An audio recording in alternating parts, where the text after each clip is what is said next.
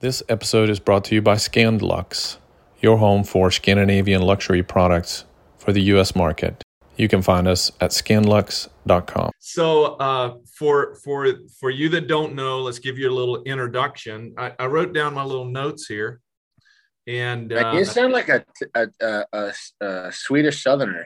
You got the twang. I've been over here since 1993 now, and then my son is going over there in Sweden this summer for a year. So, right. So we'll see how that goes. Does he speak Swedish? That's the plan, is for him to learn. He's taken. I'm telling you, it's a really, really hard time to get him into the university because he just graduated high school last week. Right. And then Wow. he's taken Introductory to Swedish for Foreigners 1 and 2 at the local university over there. Oh, wow. So I'm hoping that 17 years of my failure can be rectified in a year. So that's kind of how it is. But the plan is for him to play juniors over there and then study a little bit. Yeah. So good deal. That'd be good for him. We got another month until he leaves. Wow. Yeah. So let's get started a little bit. So this is so I'm Jacob Dahlin. With us today is Steve MacIntyre from Brock, Saskatchewan, Canada. I've known Steve for a few years. Going back, I think when you were in Winston, I think we played in the charity hockey tournament together. It was probably the first time I met you. And then I had the pleasure of taking my daughter over to your farm and got to meet the horses. And right. And she's 20. What is she now? She's 20, 21. Wow. Yeah. Time flies. So time flies. So what I thought would be cool to talk about today is your background, your experience. So I'm going to let you to introduce yourself of who is Steve MacIntyre for those who don't know. I'm just a small town boy from small town Saskatchewan. So where is Brock, Saskatchewan? And maybe for the most listeners here, they probably don't even know where Saskatchewan is. Well, Saskatchewan is straight north of North Dakota and Montana. And I mean, if you drew a line from, I'm trying to think here, Oklahoma City, straight north, pretty much. Okay. And what most people probably think of is prairie country, right? Yeah, it's prairie. Where I'm at right now, it's mostly farmland. But where I came from yesterday, it's the grasslands of Saskatchewan. Wow, it's the great grasslands, and there's a lot of prairie and a lot of cows, a lot of ranching. I'm kind of on the edge where I'm at. Well, where mom and dad are at. I'm 3 miles actually, just straight west of where I grew up as a kid. So okay. But yeah, just like I said, grew up farming and ranching and playing hockey, and we always had cows. We always had something to ride. So that's kind of how it all started. Like I said, in the wintertime, I got given a hockey stick, and in the summertime we were showing horses or I was trying to rope something. That was my passion, probably more so than hockey actually. But now I'm going up and down the road, spending a lot of money on diesel fuel, trying to chase the dream of making the finals. So yeah, I don't know. It might be a distant dream or a distant, it's pretty tough to do because we're roping against some of the professionals, best in the world. Like literally, I roped against a world champion here the other day. Wow. So yeah, and not just like a world champion that's been doing it for quite a while. And here I am, coming off a retirement playing hockey and fire department. All right, now I'm going to make the switch to roping and trying to make the CCA finals. So, driving up and down the road, chasing a dream, but as long as I'm able to do it and I've got good horses underneath me and It's not necessarily the best financial decision, but it's fun. Well, maybe there's a big payday at the end of the day there. So, Wow. so let's talk a little bit about the first and probably where you're most known has been as a professional hockey player. Because for you that don't know, Steve played how many years did you play professionally full time? I played for 15 years. Yeah, so, and all the way up into the NHL. And yep. For you that don't know, Steve has got the nickname Big Mac, and you don't see on the podcast is Steve's not a little guy. And my first meeting with Steve was I shook your hand, and you probably got the biggest dang hands I've ever shaken a man's hand. So the nickname Big Mac was not just because of your size, but pretty well known in the professional hockey circuit as an enforcer and one of the best, if not the most feared hockey enforcers in the NHL. Is that, I can say that, or can you agree with that? There's lots more tougher guys than me. I just got lucky. Well, you're being modest, but so let's start there, because I think that it's a pretty, so how do you go in? So in the beginning, were you a tough guy? Were you an enforcer from the beginning, or when did you make that switch? Honestly, it was the last thing. I'm imagining you've always been a big guy. I've always been a big guy. Yeah, I've always been head and shoulders above my teammates, especially when we were growing up. But I just wanted to play hockey. And, I went to the Saskatoon Blade training camp, and, they said, hey, of course I wasn't scared or shy of, the rough stuff. I kind of enjoyed it. But it never was really in my repertoire. I was, known for pretty hard shooting defenseman back in my minor hockey days. And that's kind of where it evolved. And then, the Blades got a hold of me, and they kind of wanted to see if I could handle myself. And I think I did all right. The Blades were in what, was that junior? Yeah, it was in the WHL, Western Hockey League. That was my first camp. And, so there was a few times I got into a little bit of an altercation, and, I did all right. I didn't have any idea what I was doing, but I was like, it was kind of one of them things. I had to get my foot in the door, and I don't know if I was really accepting of it as just a role, but, later on in my career, I was like, all right, this is my job. This is my role. If I'm going to do it, I might as well be, try and be the best at it. So that's kind of where it kind of took off. Yeah, because your hands and using the stick was probably not, you realize that was not necessarily where your forte was. Right. So you see me skate and handle a puck, so you can understand. No, you've done I fine. I had to find a different niche. What is your role as an enforcer? Well, my role as an enforcer, I was kind of like the, I guess, the policeman with a little more teeth. I tried to keep the playing field even and make sure that liberties weren't taken on my teammates. And I mean, just protecting my teammates and being there if the rough stuff happened. I was the first guy in, or the second, watching people's backs and just making sure that, the playing field was even and maybe a little bit tilted in our favor. It was 90% mental and 10% physical. Dan Balsma actually told me that one, and I was like, that's if I'm doing that, then I must be doing something right. So So did back in those days in the Western Hockey League in Canada, which was a really, really rough league, especially because we're talking about what time period were you in the WHL juniors? I was in there 98 to 2000. So that was 97, 96, like in that time frame, 96, 97 to 2000, 2001 type thing. And how old are you then? I'll be 42 here in August. Don't remind me. No.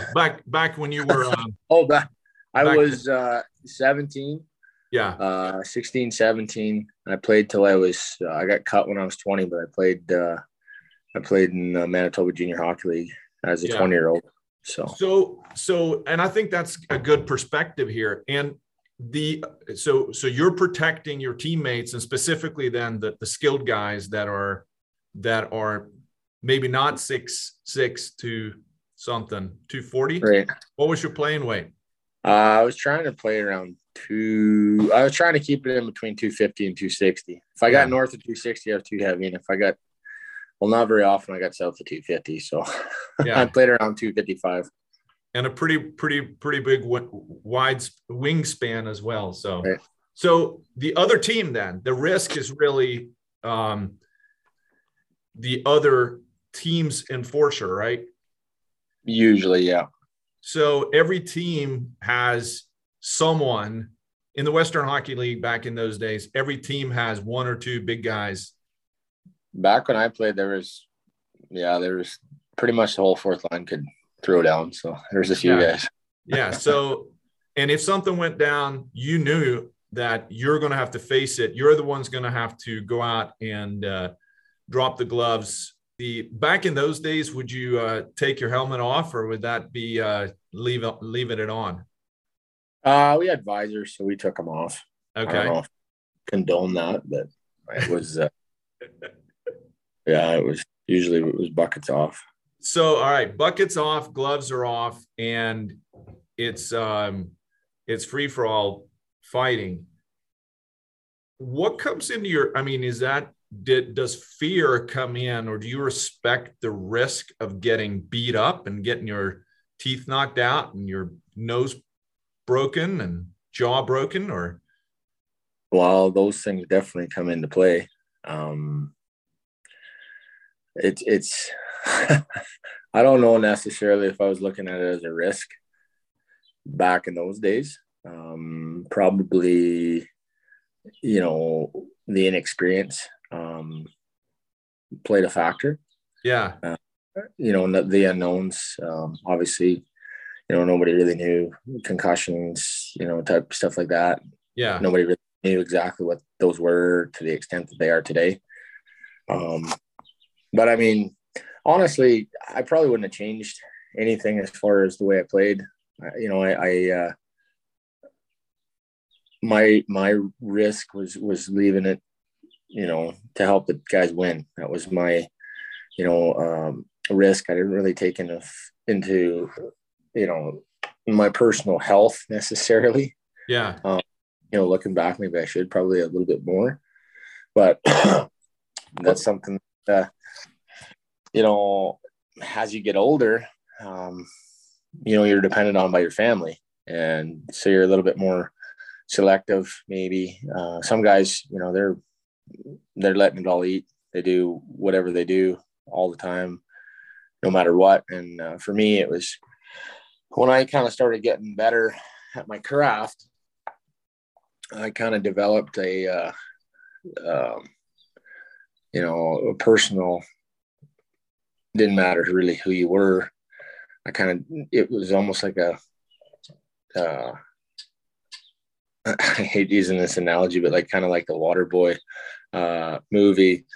I kind of bottled it all up and took it personal that these guys are trying to fight me and try to take food off my table for my kids. Yeah. And that's kind of where I, had to focus my attention and because I was not I never fight mad. Yeah. I'm not volatile in that sense. I'm a pretty easygoing guy until you cross, when I was playing, until you cross me or you do something dumb. So it was hard for me to get going. And usually I was, catching a few off the side of the head before I'd start getting going, before I start fighting, which, probably wasn't the greatest risk versus reward. And it's interesting that you say that the risk that you were also contemplating was the risk of not performing well and then losing in the game. Right. Or if you didn't do well, someone else is going to take your spot as a professional hockey player. That was your living that you were making, not right. in the juniors, but then later on as a professional hockey player. Yeah. And I mean, that was kind of the thing is there was only a few of us select guys that were going to make it. And I sure shit didn't think I'd ever make it as in the NHL. And my thing was, I got an opportunity and it was all or nothing. I signed a deal with Providence, and it wasn't the greatest contract. So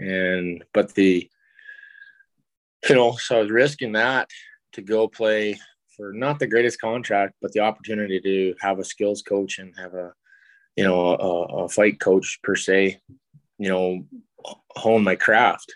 And for me, that was a turning point of my career is, I had a skills guy, both, the fighting aspect and then the skating and hockey side. And that was where my career took off. And that's where I signed my first legit NHL contract. So yeah, that was, like I said, it was a blessing in disguise. How quickly did you figure that out that, hey, I got to get better or I'm not going to stick around here very long? Well, actually, it's kind of ironic. It took me quite a while. It took me until I was 20. I always wanted to get better. I mean, just like anything, you go work at your craft. But having the direction, that's the biggest thing. Go out there and, spin your tires as long as you want. But if you don't have any traction, if you don't have, you're not going to get anywhere. And for me, the opportunity to work with, Paul Vincent and Doug Smith, that was like they worked with everybody else, but I was kind of singled out as I was not the problem child, but I was the special one. But that's also interesting. So that's interesting. So why did you seek them out, or did they seek you out? They sought me out. Like, I was playing hockey and, well, long story short. So I ended up in Charlotte playing for the Checkers, signed by Hartford, who, was the farm team for the Rangers. And that's how I ended up in North Carolina. So they played out my contract. I think I signed 1 or 2 contracts with them. They tried to sign me to a third one. They wanted me on a 2-way with Hartford. And I said, kick rocks. I said, there's no way that I'm making, less than what I was going to make the years previous. So I told them to kick rocks. And they said, well, you know what? My agent actually fired me. If you can believe that.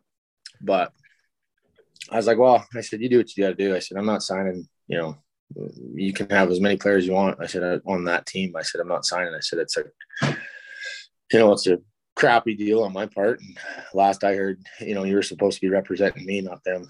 So I got rid of him, or he got rid of me, whatever. And I actually ended up, I think I wasn't really going to play. And I ended up going to Quad City, Illinois, played in the UHL there. And I got called up. Providence they wanted to call me up. And this is 3 months. I went to Mesquite, Quad City. And I was homesick. I was missing my kid. And long story short, the risk versus reward wasn't very good. I wanted to be home with my kid. And I just was like, you know what? I just don't want to do this. So I ended up going home for 3 months. And I ended up coming back, my dad and one of the more successful farmers around the area. I hadn't been home for Christmas in like 6-7 years. And I came home for Christmas and my mom and dad and I talked about it. And my dad talked about it to me. And then my dad and then Mr. Thiessen, they talked to me about it. And they said, don't quit on somebody else's, don't quit because somebody else quit on, if you're going to be done on your terms.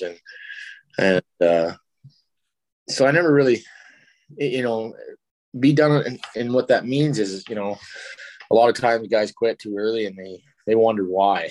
Well, if I just would have done this, if I would have just done that, or, they quit just when they can't see the top of the mountain and it's just like one more step and then we're at the summit. But, they quit and they don't realize that. For me, it was like, okay, I'm going to go back to Quad City and just play the season out and let the cards fall where they may. So long story short, we're playing and I got a call from, or my coach got a call from Providence, and Providence wanted to, hire me, come up, play some games. And of course I knew what was going to happen. I was fighting a little bit and they might've been a little softer that year. I said, listen, this is the deal. I said, if you guys want me, I said, invite me to camp next year and I'll come play. I said, I've quit on my teammates this year. I said, I'm not going to walk away from them again this year. So I stuck it out in Quad City and I played the rest of the year. Well, summer comes and goes and actually toward the end of the summer, fall, right, kind of in that, training camp, 2 weeks before training camp, lo and behold, Providence called me up, said, hey, we'd like to have you come to camp. I'm like, oh, that's kind of funny. I said, had all summer and all of a sudden you want me to come. I told him, I said, listen, I said, I haven't been skating. I said, I haven't been working out. I said, I just got married. Life's good. I'm fat and happy and life's good. And, I was on kind of the retirement kick. And so Scotty Gordon, he's like, you know what, don't worry about it. Come to camp, skate, work out, do as much as you can get done within 2 weeks. Well, there's not much you can do in 2 weeks other than, hope and pray for the best. But that being said, went into camp and Mr. V comes up and he's skating beside me and he says, hey, Mac, how you doing? I said, oh, pretty good, Mr. V. We kind of hit it off. And of course I was a little bit leery of him. I really didn't know what to expect. And from then on, we just kind of developed a friendship and, he took me aside and told me, he said, I'll work with you half hour before and half hour after. And, the minute that you're not there or late or whatever, that's the end of our relationship. So faithfully, I stuck with him the whole year. Well, he stuck with me the whole year. And there was days where, I was wanting to crush my stick in the sawdust because I was so angry and frustrated because, it's something that you grew up doing, but you throw a little twist in it. And then it's like, gosh darn, I can't, I'm not that I can't do it. It's just, I have to reprogram my way of thinking and the way I do things. And for Mr. V, he took what I had and he didn't blow it up entirely, but he learned how to teach me to where I could benefit, from him. Like he asked me, he said, what do you like to do, Macker? What do you do for fun? I said, well, Mr. V, I love to rope. I grew up riding and rope. So he went back and within probably a week, he had come back and changed the way he taught me to relate towards riding and roping. And it was just like, as soon as first of all, the fact that he did that, he changed his way of teaching, tells you what kind of guy he is. Like he's for his students. And this is Paul Vincent, right? Paul Vincent. Yeah. Yeah. So yeah, probably one of them, my I consider him family. Like he's the reason why I had a sniff in the NHL. Him and Doug Smith. Like, if it wasn't for those two guys, I wouldn't have had a chance. But yeah, he was teaching me how to skate, and he's like, Macca. He said, do you ride a horse like this? No, Mr. V. How do you ride a horse, Macca? So I'd show him. He said, what's the difference between that and skating? I was like, oh, that's a good point. He said, Macca, when you're roping a steer, where have you got your hands? I said, well, you got your hands out in front of you. Well, Macca, how are you handling the puck? Well, you got to have your hands out in front of you. Well, why don't you have your hands out in front of you?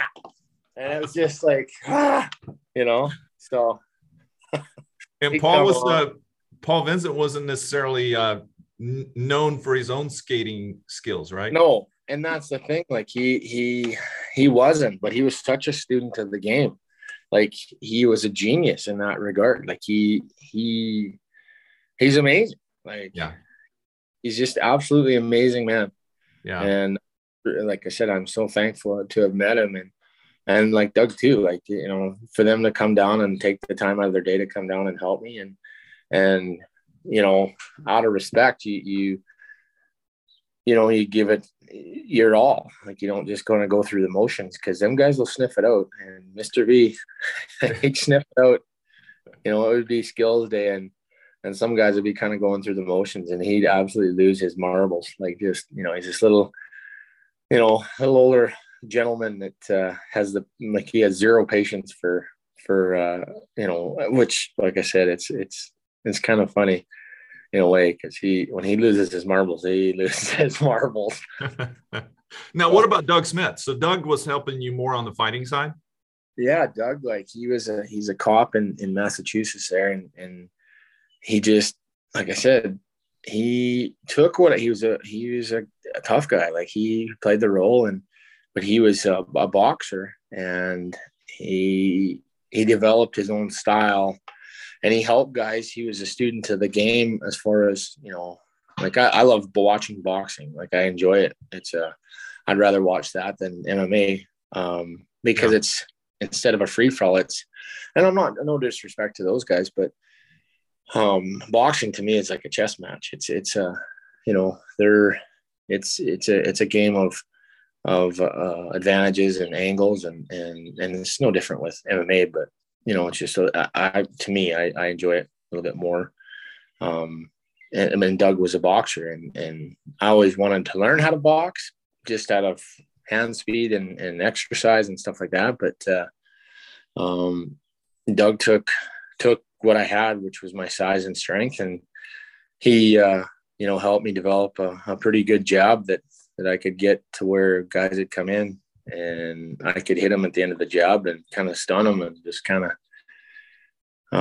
go from there. And then obviously having my balance. I didn't necessarily have the best balance skating or taking a hit or giving a hit, but I felt like when we were in a fight, there's not very many times where I fell down or got drugged down. I was usually either the one dragging, or I was not you know, I wasn't, I never banana peeled, and I never went down on purpose. You know, I stood in there. Didn't matter how tough you were, how tough the guy was. We stood in there, and, you know, that was kind of the risk versus reward. It's like, okay, I'm going to take one to give one, or take two or three to give one good one. And, you know, that was kind of the thought process, if there was such a thing as a thought process. But so how long did you, let's talk a little bit about your training period. How much, all right, you mentioned with Paul Vincent, you spend 30 minutes every day before and after practice. Those hours adds up. What about with Doug Smith? How much time did you put in honing your craft? It was about the same. Like, you know, he worked shift work, so he wasn't able to come out all the time. But when he did, you know, it was usually on work days, like Mondays. You know, we'd have Sundays off. We'd play Friday, Saturday, Sunday. We'd have Monday off. Then we'd go back to work Tuesday. You know, usually Tuesday, you know, we'd do some conditioning of some sort, and the guys would skate, and I would work with Doug. And it was you know, my own conditioning. I was skating, and I was getting conditioning from Doug, and you know, just from like the guys that they'd go down and back, and I'd have to do 60 seconds hitting the pads with Doug, like just bang, bang, bang, bang, bang, bang, bang, you know. And so he was there at the rink. You weren't going to his gym? Yeah. No, he'd come to the rink, and we'd wrestle, and he had the focus pads, and, you know, we'd be doing different combinations and just different edge work.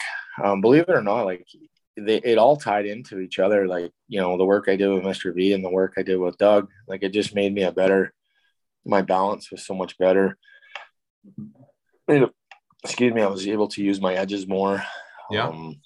I was more stable, and I kind of got to develop instead of just using my arms and my upper body, for fighting, I could use my hips and get everything into it. And I mean, it's hard enough to be good on ice, but once you kind of put everything together, it just kind of, go from there, and you're able to. My theory was, I wanted to hit the guy so hard that he never wanted to fight me again. Yeah. And for the most part, I was fairly successful with that. Whether that's good or bad. And I think that's the kind of where I wanted to end up with the hockey conversation was really, you can't get there by accident, right? It takes a lot of hard work, and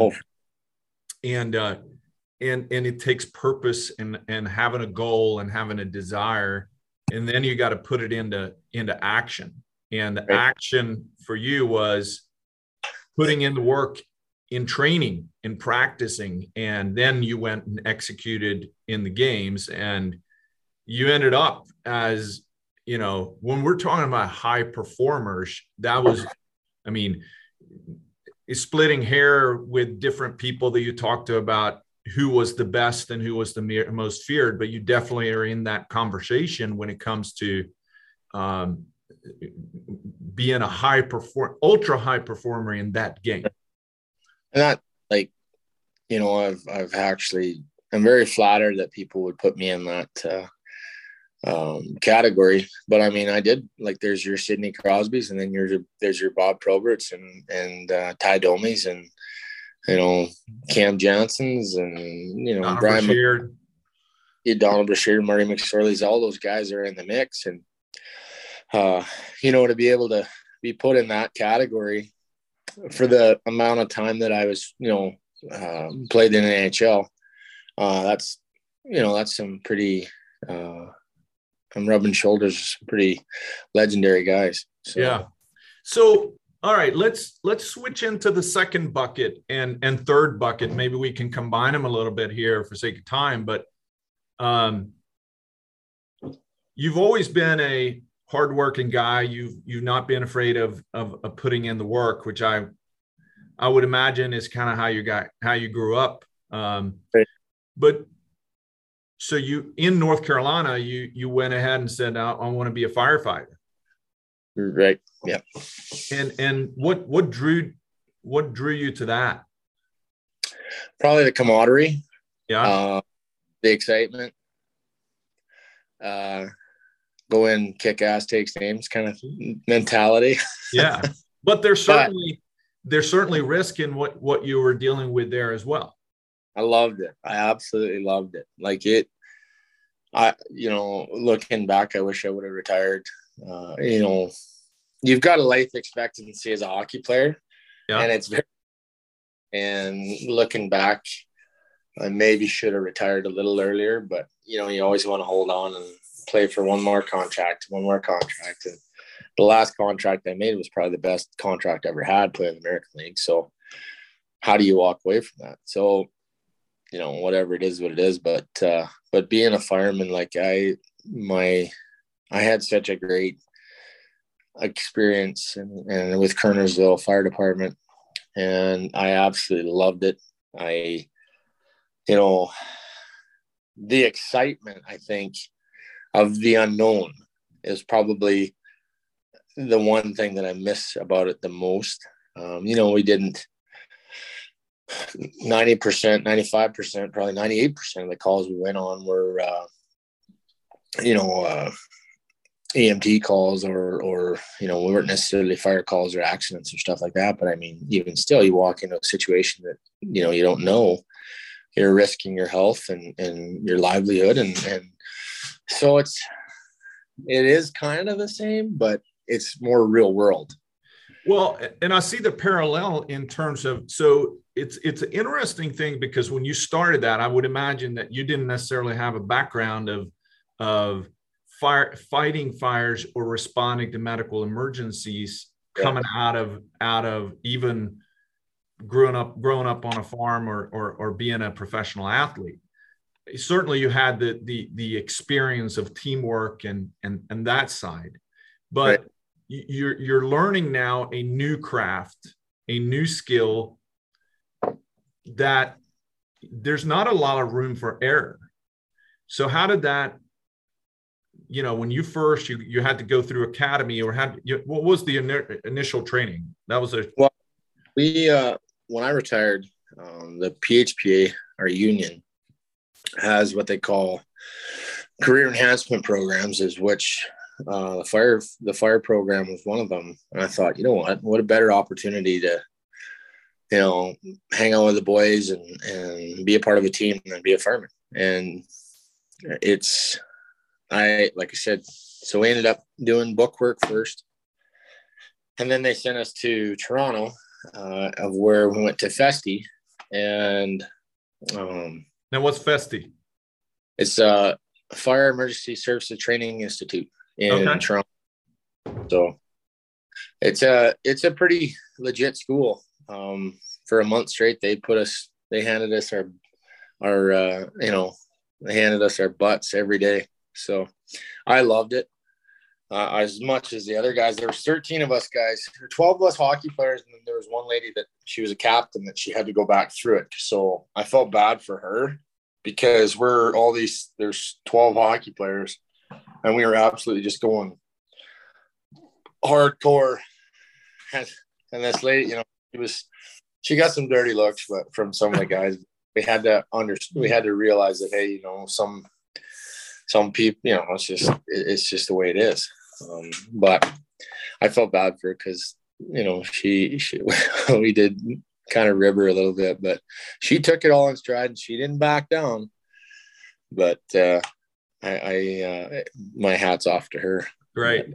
But she had to go through to be able to teach the courses. So it was pretty intense. I'm sure that she had some stories to tell afterwards to the next class and cohorts that says, you're nothing compared to this group. Well, I don't know about that, but she definitely had some stories to tell. That's awesome. So, but then you came back. You got you got on with the Kernersville, North Carolina Fire Department, and now you're a new professional. Yeah. Now I'm the new guy. I'm what was I, 35, 36 years old, 36-year-old rookie on the fire department. And but you realize, I'm sure, pretty quick of all right, I did some training, but if I don't do this well, I want to perform at a high level in this. Right. So how did that go? It's a parallel, like you said, it's a parallel, because you've got your teammates on the rink or on the ice, and then you've got your teammates in the fire hall. And for me, it was no different. Like, it was such an easy transition. There was obviously learning curves, and every day you learned something new. And I was green as grass. The first few medical calls, I had no idea what I was doing. But toward the end of my stay in Kernersville, I got to be all right. I was helping. I was a senior fireman, and I had a junior that I was teaching. So I was trying to not teach them all the bad habits, and let them kind of work through some things, and be there to encourage them. Some dumb thing, and make sure that make sure he didn't do it again. Yeah. It's about coaching, right? Well, like I said, sometimes you can coach by obviously by example, and sometimes you need to coach by encouragement, and sometimes you just need to get their face and encourage by having a personal and relationship with them, right close and personal. So, Coach Vincent style. Right. It's funny to say that, because that's exactly how. I had to step down from coaching the kids there in hockey, because I just, my time, but that's how I looked at it is, you can ask, and then you can ask a little harder, and by gosh, you better be moving if I have to ask you a third time, because there's down, you know. Well, that's awesome. All right. So let's wrap it up by talking a little bit about roping, which I know that it's always been your passion, right? So part of hockey and then being a firefighter becomes kind of a profession that you choose because you're pretty good at it, and it falls in your lap. But now do you still farm up there with your family? We've got cows. And that's part of the reason why I came home is Yeah. maybe over that. Dad's leased all the grain land out. And like I said, we still run about 120 head of cows. Okay. So yeah, we run pairs, and we got a bunch of heifers that we kept back last year. And so it's just, I'm just out here watching it rain right now, and there's no better sight. Yeah. But, but now you're into roping at another level. Yeah, it's I'm 4 rodeos in, and I'm kind of a little bit, I'm a lot behind the 8 ball, but at the same time, you know, we've went to 4 rodeos and we've pulled a check at possibly 2 out of the 4. So we're shooting possibly 50%. Yeah. But at the same time, you know, the one thing that I've learned is, like, I was always a catcher, like a jackpot roper. And, you know, I just kind of safety up. I'd lay up. If you're a golfer, I'd lay up instead of go for the gusto and try to, you know, risk it everything for the opportunity of getting it over the water, I guess, if you're a golfer and you've got a long drive or whatever. Yeah. So are you a head horse roper or a heel horse? I'm a header. I'm the guy that ropes the horns. The head. Okay. That's impressive, but I know your background. That's good. That's good. But yeah, that's what I do, and I'm kind of like the quarterback, and the healer is like the receiver. And you know, like I said, you've got 4, 5 different variables. You've got actually 6. You've got your horse, yourself, the cow, your partner's horse, your partner, and then you got the barrier and the cow. So there's a lot of different variables that have to work in your favor. And when they do, it looks smooth as silk. But, you know, I had a little bit of tough luck yesterday, and I looked like an absolute gunsel. And, but you know what? It's, that happens, and you have to just shake it off and regroup and go back from it. You know, keep putting one foot in front of the other. You can't be too high or too low. You have to wherever you're at, you have to maintain a happy medium.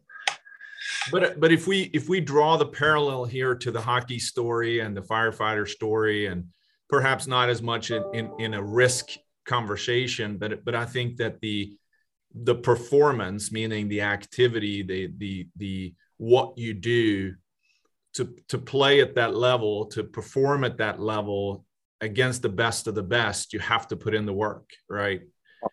And that's just it. It's like I went from becoming a catcher to now it's like I can go and swing over their back, safety up, and rope them, you know, 9, 10 times out of 10. But where you separate the wheat from the chaff is being able to risk it all, or trying to find that fine line, whether, okay, is it worth risking it all, or should I, you know, just go get, you know, not try to go for first, but try to go for the average, you know, second, third, fourth, fifth, sixth, you know, and consistently chip away from that. So that's kind of the risk reward. If you go for the gusto, you know, you might miss and you might screw up. Like yesterday, I had a sweet steer. He was probably the pick of the litter, and I scored him out there, and I hit the top of I can't remember. Well, it was either one or the other. I either hit the barrier rope when it come off, or I hit my horse's ears as I was swinging, and he come up just a little bit, and ended up throwing my rope past the steer's left shoulder. Didn't even come close to him. So, and that usually doesn't happen for me. So I can honestly say that I don't miss that bad, but it happens. And like I said, you shake your head and you're pissed off, but you know, tomorrow's another day. Yeah. Nobody, well, for the most part, nobody, it's a risk as far as performance, but it's not a risk like we're in the fire department where we've got to go in and help save somebody, or, you're protecting your teammates. You're risking yourself to protect your teammates. It's a little bit different, but as far, it's more of a finesse game rather than a brute force. Yeah. Which, like I said, if I'm an instrument, I'd be a sledgehammer. I wouldn't be a per se. I think that I've seen you ride and I've seen you throw a rope, and it's a pretty impressive sledgehammer if I've ever seen one. So, but I do think that to kind of wrap it up here, you're not going to get to the level where you are without A, having talent, but B, the most important part is the passion and the goal, and then the work that you put into it. And I think that there's no shortcuts, right? Whatever, if you want to perform be a high performer in whatever game that you play. And it could be, man, I'm driving a big rig. I'm a construction foreman. I am, a new guy on a new job. In order to perform at a high level, you have to put in the work, and you're not going to get it the shortcuts, right? Well, that's just it. You can control two things. You can control your attitude and your work ethic. And, guys that came in with a piss poor attitude, they got shuffled down the line pretty quick. Yeah. Yeah. But, and even when it comes to rope, and even, that, like, if I didn't, I don't know everything, but I'm also not afraid to go ask questions. And I don't care how old you are, who you are, whatever, these young up and coming guys, they're freaking gunslingers. Yeah. But I ask them, be like, hey, what do you do here? What, and I think that's the biggest difference. If you're humble enough to ask people for help and realize that, okay, these are my limitations. Like I said, people are willing to help you, and it's a matter of, you humbling yourself to ask for help.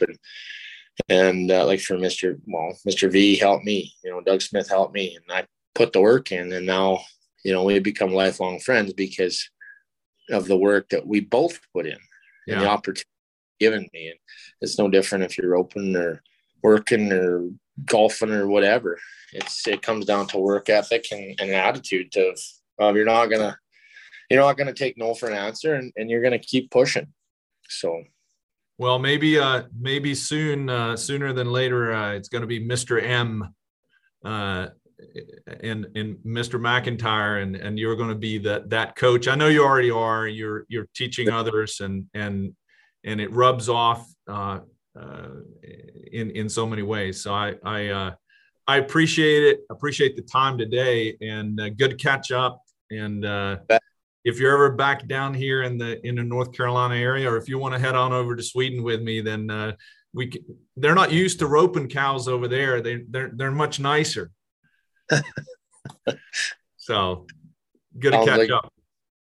It was good catching up with you too. All right. Thanks, buddy. See ya.